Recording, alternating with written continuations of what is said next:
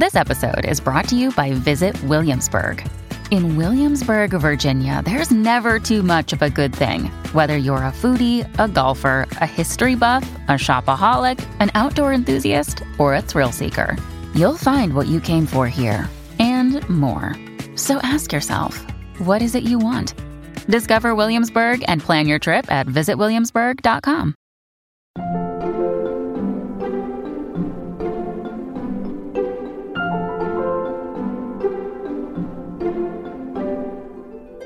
I feel like all those just preconceived notions of bird watching that, you have to be quiet and wear like camouflage clothing. Right. And have to, walk slowly. Like, no, the birds don't care about all of those things. Welcome back to Working. I'm your host, June Thomas. And I'm your other host, Karen Hahn. Karen, it's so nice to see you again. Yeah. But I have to ask, whose voice was that we heard at the top of the show? So that voice belongs to Isaiah Scott, who is an ornithologist and birder. Interesting. So why did you want to speak with Isaiah? Well, I first became aware of his work through his Instagram, Ike's Birding Hikes, and I just loved how enthusiastic he was about birding, and the more that I learned about him, the more that I learned about his efforts to make birdwatching, which I think is stereotypically seen as a pretty staid kind of hobby, seem more accessible and fun.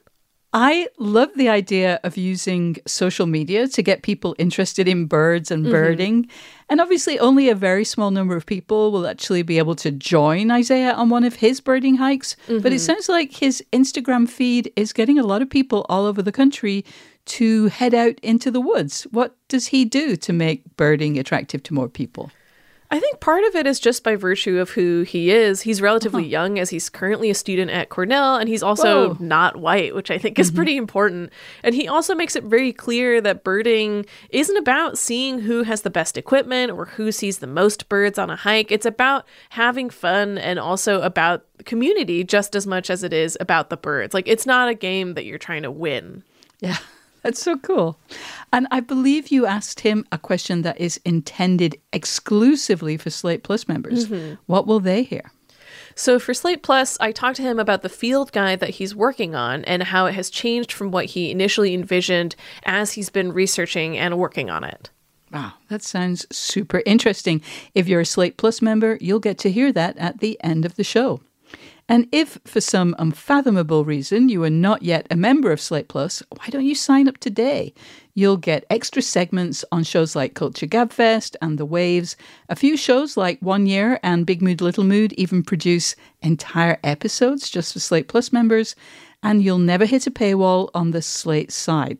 Of course, you'll also be supporting our work and Slate's work. To learn more, go to slate.com/working plus. All right, now let's listen to Karen's conversation with Isaiah Scott.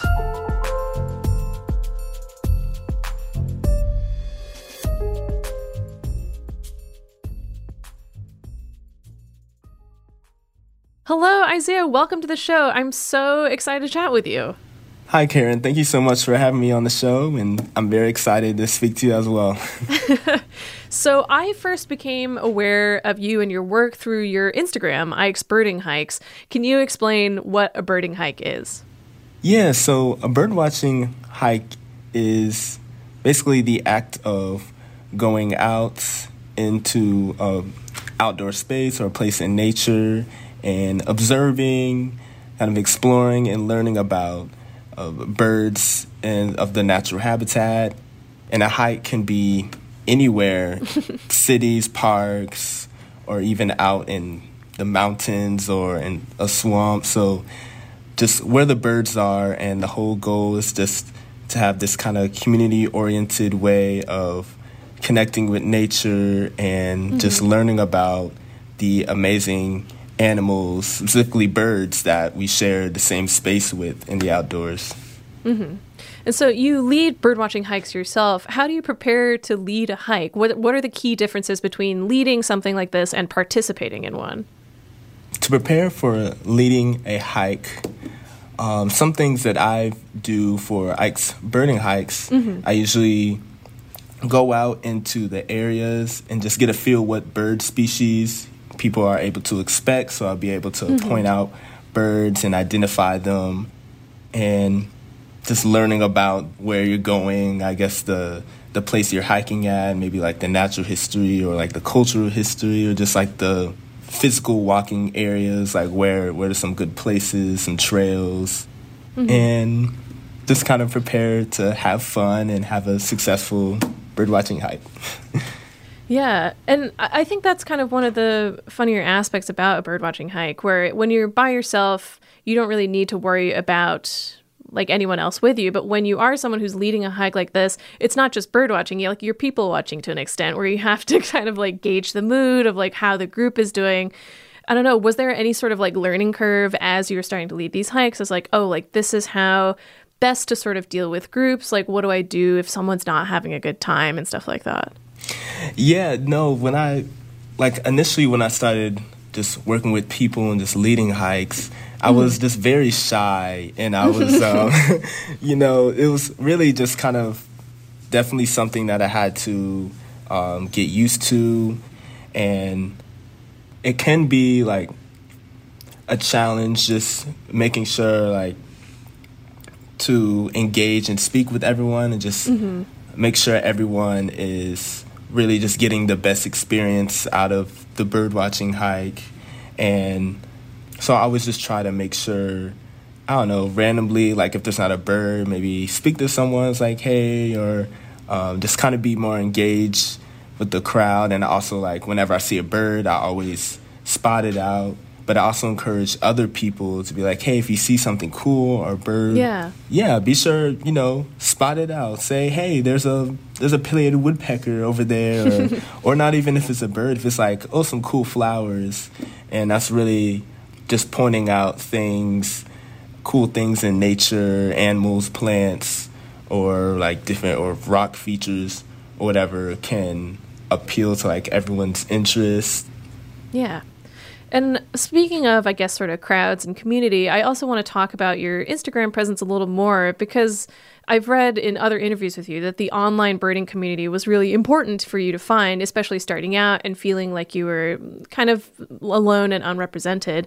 I'm curious if you recall like what maybe profiles or sites you were looking at and what the experience was of growing your own online community and following. Really just growing up and getting into birdwatching. Initially, I didn't really see myself like other people that look like me or any other like older black men or women or just people birdwatching. So I really kind of came in and I kind of recognized there was this issue where it was a predominantly white space. And so I kind of sought to be a representation for other people in the field.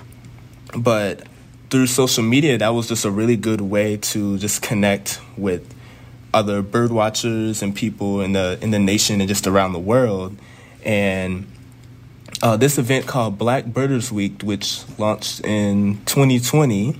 Oh, wow. Which is 3 years ago. Yeah. It was basically it's a week-long event that was in light of a situation that happened in Central Park with Christian Cooper, who was a black bird watcher, was racially profiled.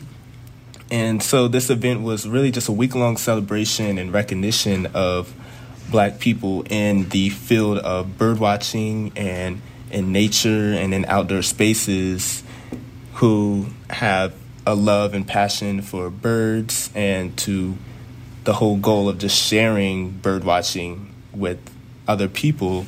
And so I was able, through Black Birders Week, just able to connect and have this sense of community and to be a part of a black bird watching community. And that's what we kind of call ourselves. And we all DM each other and like follow each other, like, and just do collaborations. Yeah. And I really admire like the stuff that you said about wanting to make sure that no one feels the kind of discouragement that you were feeling when you came into the birdwatching space, that you don't want it to be something that's kind of gate kept in a way. Can you speak a little bit to like kind of the old rules of birding? Like you've said, they include, quote, like wearing drab clothing, being quiet, that you need all of this gear in order to be able to participate or have to have this very scientific mindset. Can all of these rules go out the window, do you think? Yes, definitely. Like when I first started, I already kind of knew like the assumptions with that bird watchers are usually older white people that birdwatch something that's done as like a retirement activity. And when I started birdwatching, I really just wanted to change the face and change what a birder looked like.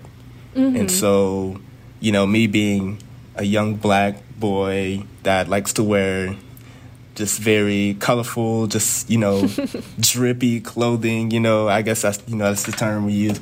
And just like to express themselves outdoors, have to sometimes be loud, just say funny jokes, some just laugh. And I feel like all those just preconceived notions of bird watching that, you have to be quiet and wear like camouflage clothing, right? And have to, walk slowly. Like, no, the birds don't care about all of those things. And also have this saying, like, tying back to the clothing, like, you want to look good for the birds. Like, you want to wear like a nice outfit, some colorful clothes. Yeah, I guess this is sort of a tangent, but speaking of fashion, you have very great fashion sense. I mean, you've also collaborated with LL Bean, a very, I guess, famous label at this point. What led you to want to collaborate with them? And also, like, as these offers have come to you, like, what distinguishes something you want to do versus something that you would rather pass on? Yeah, so with LL Bean, I believe it was also in 2021 that I received a DM from LL Bean. And so I was like, what? This clothing brand company just messaged me on Instagram. And so they offered to do a collaboration, a paid partnership for, I think it was like a fall and winter collection that they were doing. And so I was very interested.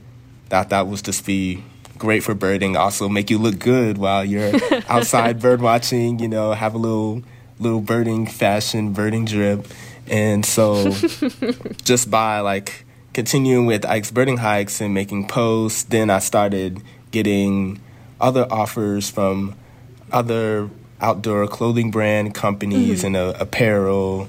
Like I work with REI and Outdoor Afro and REI Co-op, Knox Binoculars, which is a binocular company out from California, which they have very just stylish binoculars that you can match with the outfits, And so really just, I really mainly look like with these paid partnerships and brands that reach out to me, it's just look to see if their values or if their brand realigns with mine, with Ike's Birding Hikes, like just having clothing that just invokes joy and a love for nature.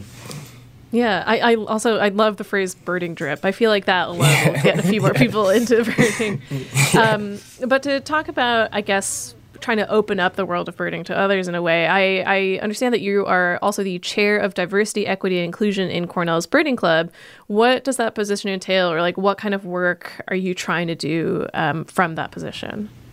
So last year I was the chair of diversity, equity, and inclusion.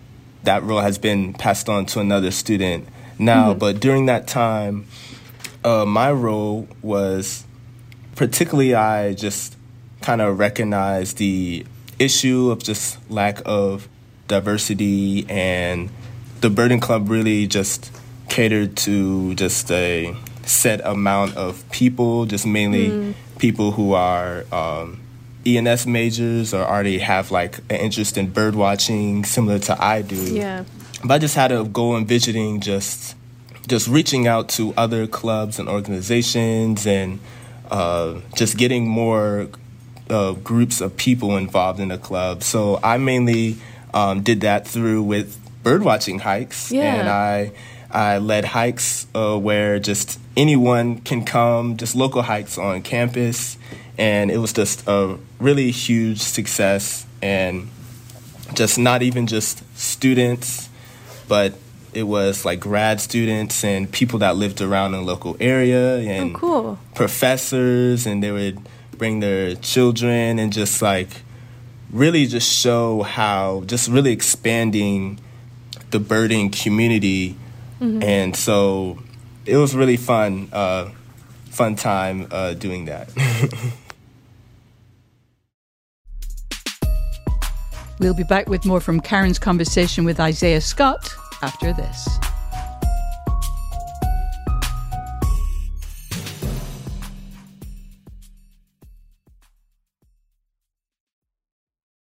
When you need mealtime inspiration, it's worth shopping Kroger, where you'll find over 30,000 mouth-watering choices that excite your inner foodie. And no matter what tasty choice you make, you'll enjoy our everyday low prices, plus extra ways to save, like digital coupons worth over $600 each week. You can also save up to $1 off per gallon at the pump with fuel points. More savings and more inspiring flavors make shopping Kroger worth it every time. Kroger, fresh for everyone. Fuel restrictions apply. Another day is here, and you're ready for it. What to wear? Check. Breakfast, lunch, and dinner? Check. Planning for what's next and how to save for it? That's where Bank of America can help. For your financial to-dos, Bank of America has experts ready to help get you closer to your goals. Get started at one of our local financial centers or 24/7 in our mobile banking app. Find a location near you at bankofamerica.com/talktous. What would you like the power to do? Mobile banking requires downloading the app and is only available for select devices. Message and data rates may apply. Bank of America NA, member FDIC. Listeners, I hope you've been enjoying Working Overtime, which is a bi-weekly bonus version of Working focused on listener questions. You can catch it every other Thursday. We love to give advice, and we want to answer your questions or respond to your concerns and generally share ideas on that show.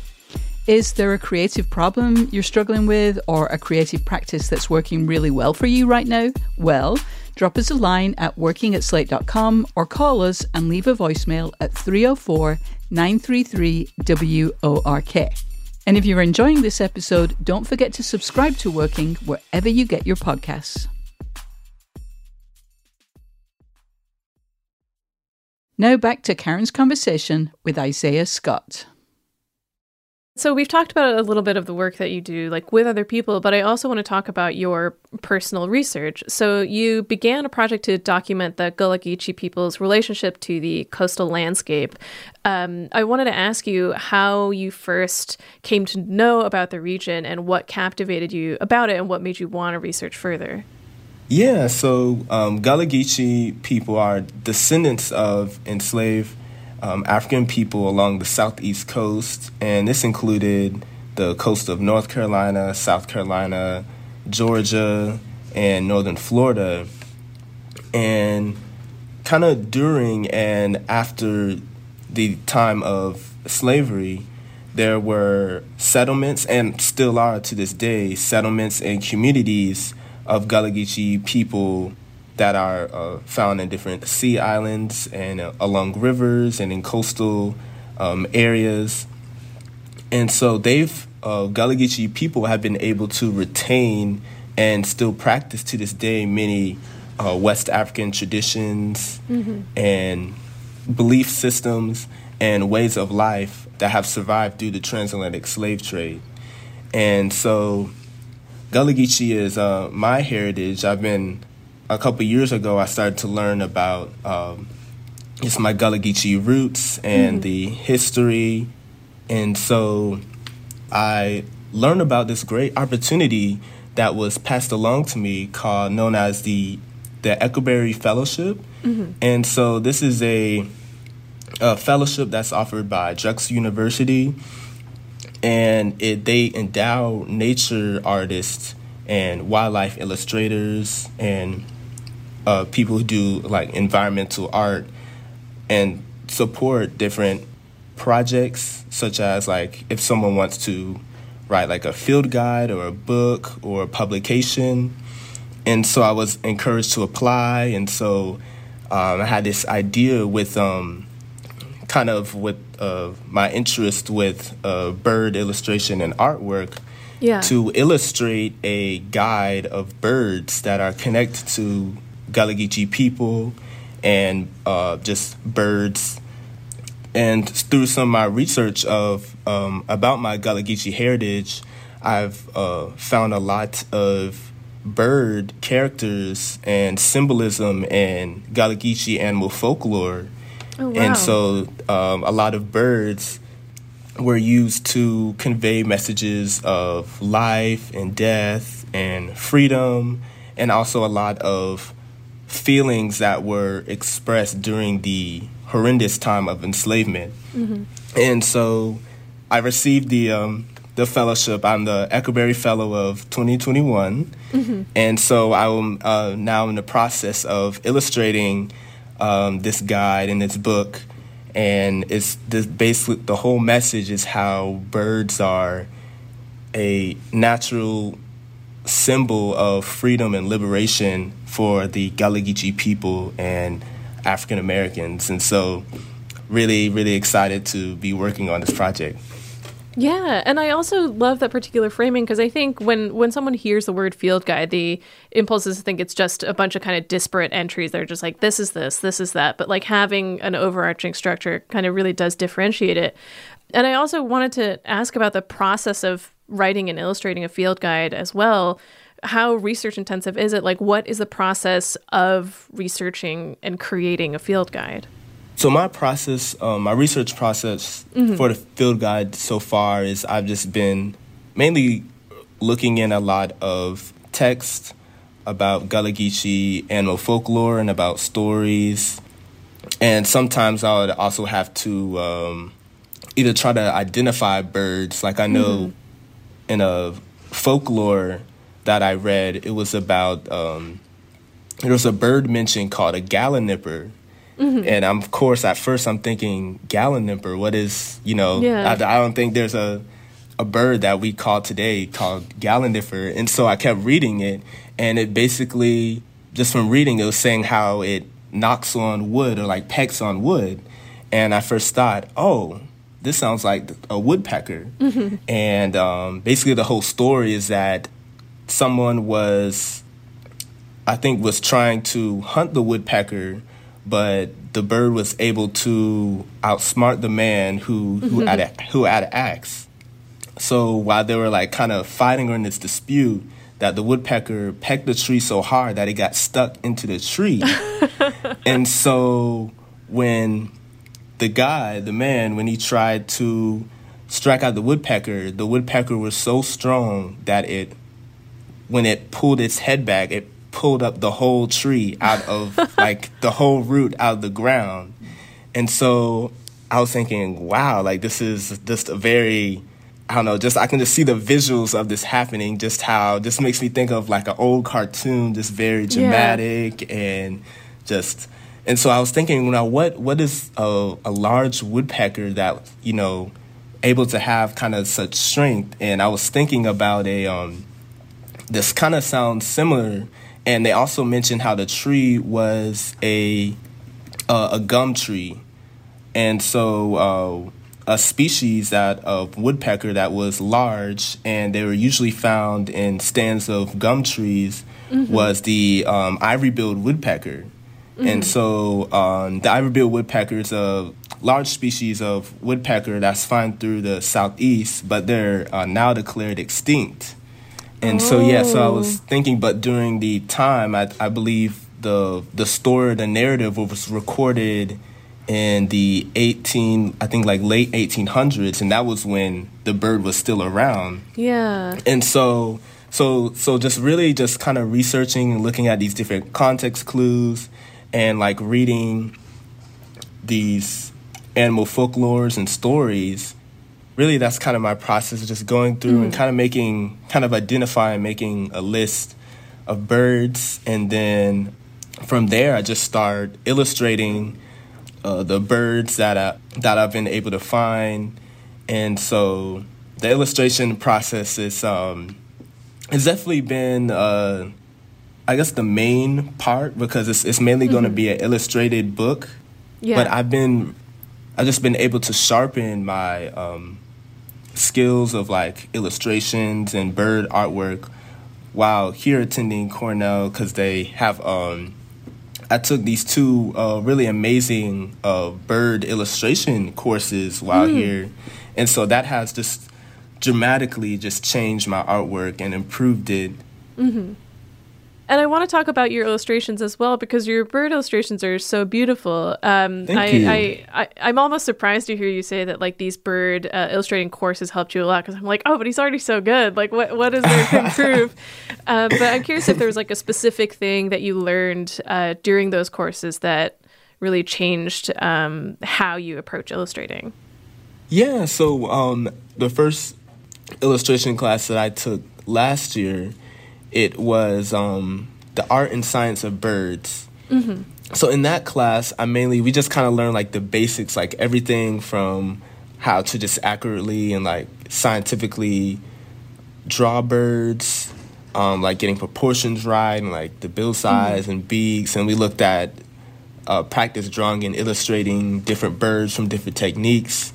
And so that really kind of helped me just going through the whole process of just drawing my birds more accurately and making sure like my proportion of the birds, of like the body and the legs or the beak. And kind of before, I was just kind of like I would look at a reference of a bird or like a picture, and I never like checked my proportions. I just kind of like just looked and just kind of say, okay, the bill's about like, little this Gotcha, size. Okay, that's good. And then, and I guess it worked out fine. But through that course, I really just learned how to go through the process of analyzing your reference and checking proportions. Got more skilled at like the painting process. We also looked at painting and just the use of colors, and we kind of learned a little bit like color theory, and which is something I was just like, oh my gosh, that sounds complicated. I just get the paint, mix up with the water and just put it on the page, But this is a really good thing, especially helped me with kind of a technique that I do now, which is like layering and kind of just starting off like the basic colors, and then as you go on, you start layering, and just really creates this nice, just structured and bold and colorful painting, and then like texture, and so it was really my favorite courses that I've taken, I would say, because it's two of my favorite things, birds and art. So that it really just sharpened my skills. Yeah, that's really, really cool. Okay, so you've cited the painted bunting as your favorite bird before. What I'm impressed by is that every interview that I read where they ask you that, you always mention the painted bunting. Oh, really? Yes. Very solidarity with it. Yes, my favorite bird. So, yes, the painted bunting. When I first started bird watching, I had got my first field guide, and I was just flipping through, like learning, what birds can I see in my area. And I noticed the painted bunting. This is very brilliant, colorful bird. The male, it has like a blue head, and then like a red throat and belly, and then it has like green and yellow wings. But the females are actually all green. But so why that is? So the males, they have all these vibrant colors, because usually that's to attract females, but also to kind of that displays the health of the male, and also how I guess kind of how it owns its territory. Like, I'm big and colorful. Yeah. Well, not big, they're kind of small, but they act like they're big, and like they sing, and the song is very melodious. That's also my favorite bird song.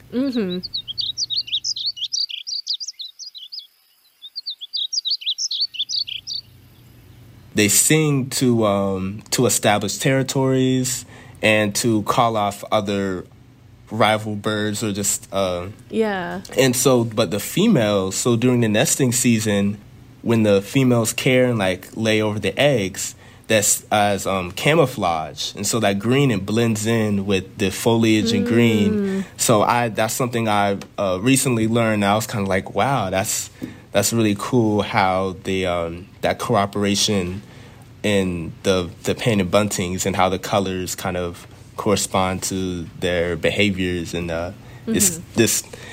Yes, I love that bird so much. I'm curious, what are your other favorite bird calls?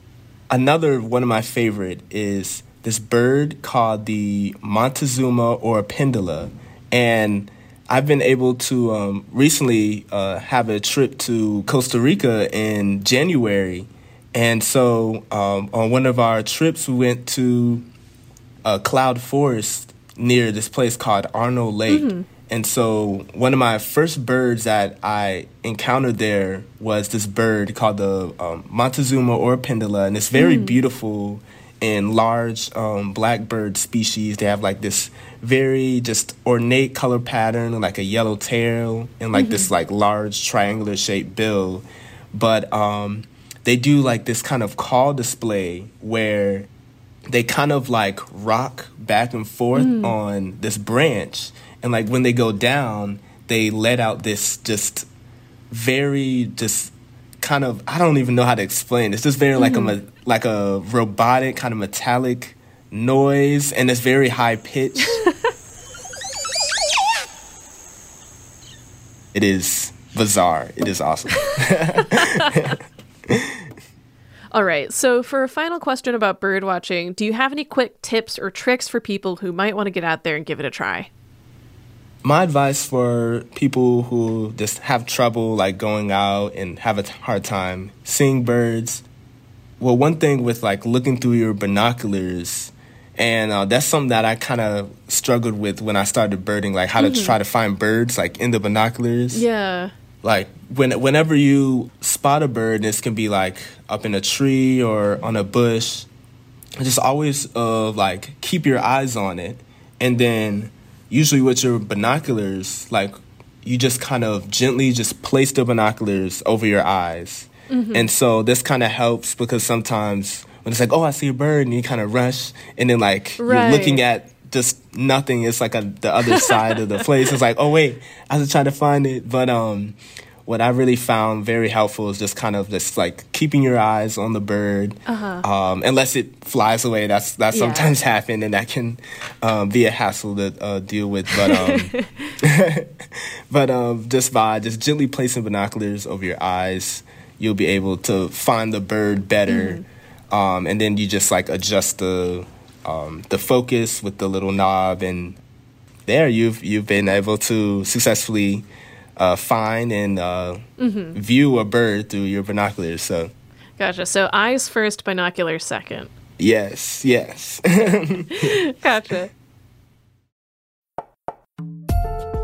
Well, thank you so much for your time. This has been so delightful, and I hope it does encourage more people to go out and look for birds themselves. Thank you for having me on the podcast, and I really enjoyed speaking with you. Up next, Karen and I will talk about challenging preconceptions and the importance of recognizing the complication levels of our creative endeavors. This episode is brought to you by Progressive Insurance. Hey, listeners, whether you love true crime or comedies, celebrity interviews, news, or even motivational speakers, you call the shots on what's in your podcast queue, right? And guess what? Now you can call the shots on your auto insurance, too. Enter the Name Your Price tool from Progressive. The Name Your Price tool puts you in charge of your auto insurance by working just the way it sounds. You tell Progressive how much you want to pay for car insurance. Then they'll show you a variety of coverages that fit within your budget, giving you options. Now, that's something you'll want to press play on.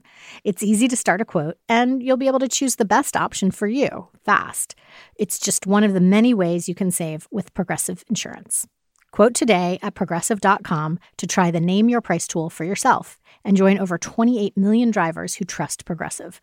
Progressive Casualty Insurance Company and Affiliates. Price and coverage match limited by state law.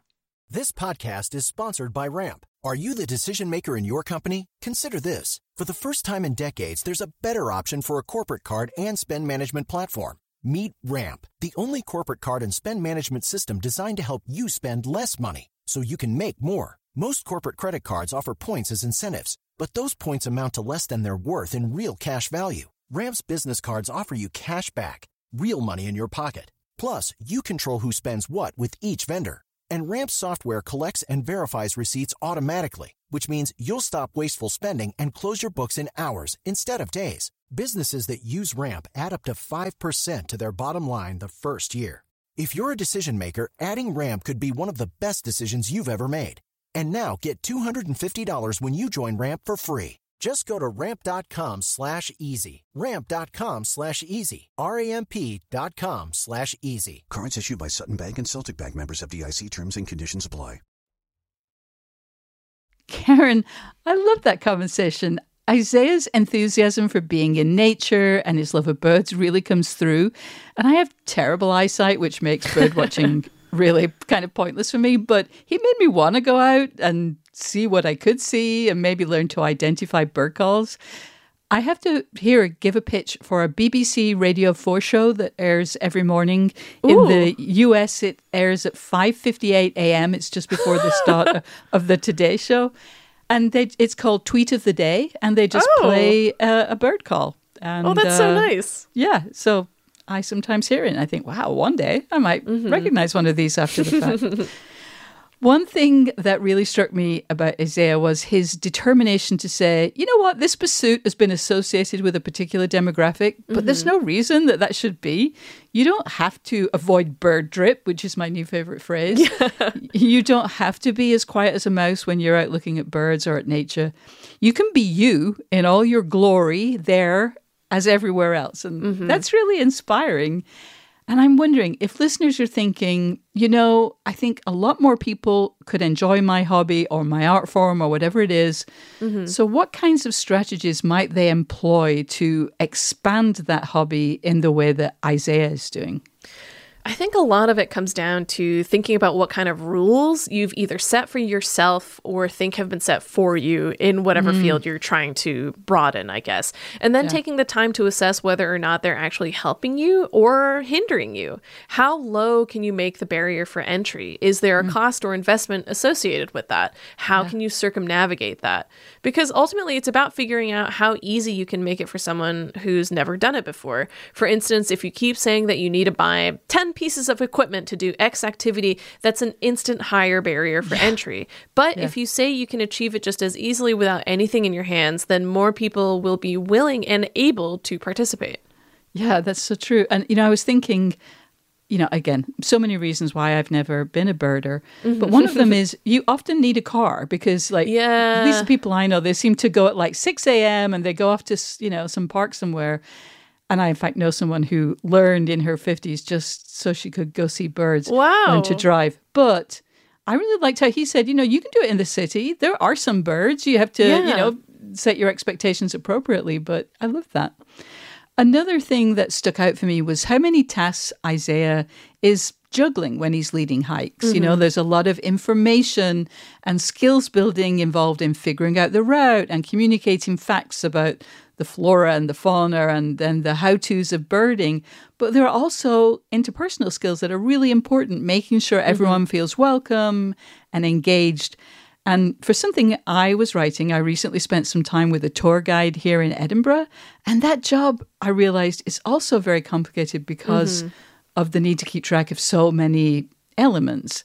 And it made me think of how interesting and actually slightly overwhelming it can be to like list out all the steps that are involved in a process or a project that you do, something that you might even do multiple times a week or maybe even daily.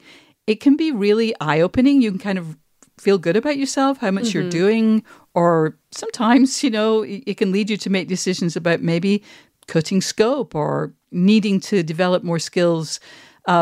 Is this something you've ever done, just kind of really putting down on paper, like what's involved in a particular process?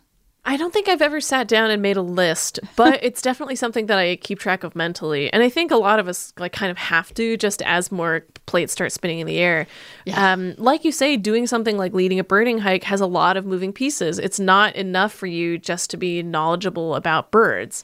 And I was thinking about this in relation to the conversation that I had with game maker Jian Shim in another working episode, where she mentioned that she got her start leading these group activities for kids and how much that sort of helped her figure out how to work in a medium that, while it is crucial for you to be a good storyteller, also demands that you be good with working with people. And I think that knowing what your skill set is, or at least your level of comfort, is really important in figuring out how you want to move forward in your field.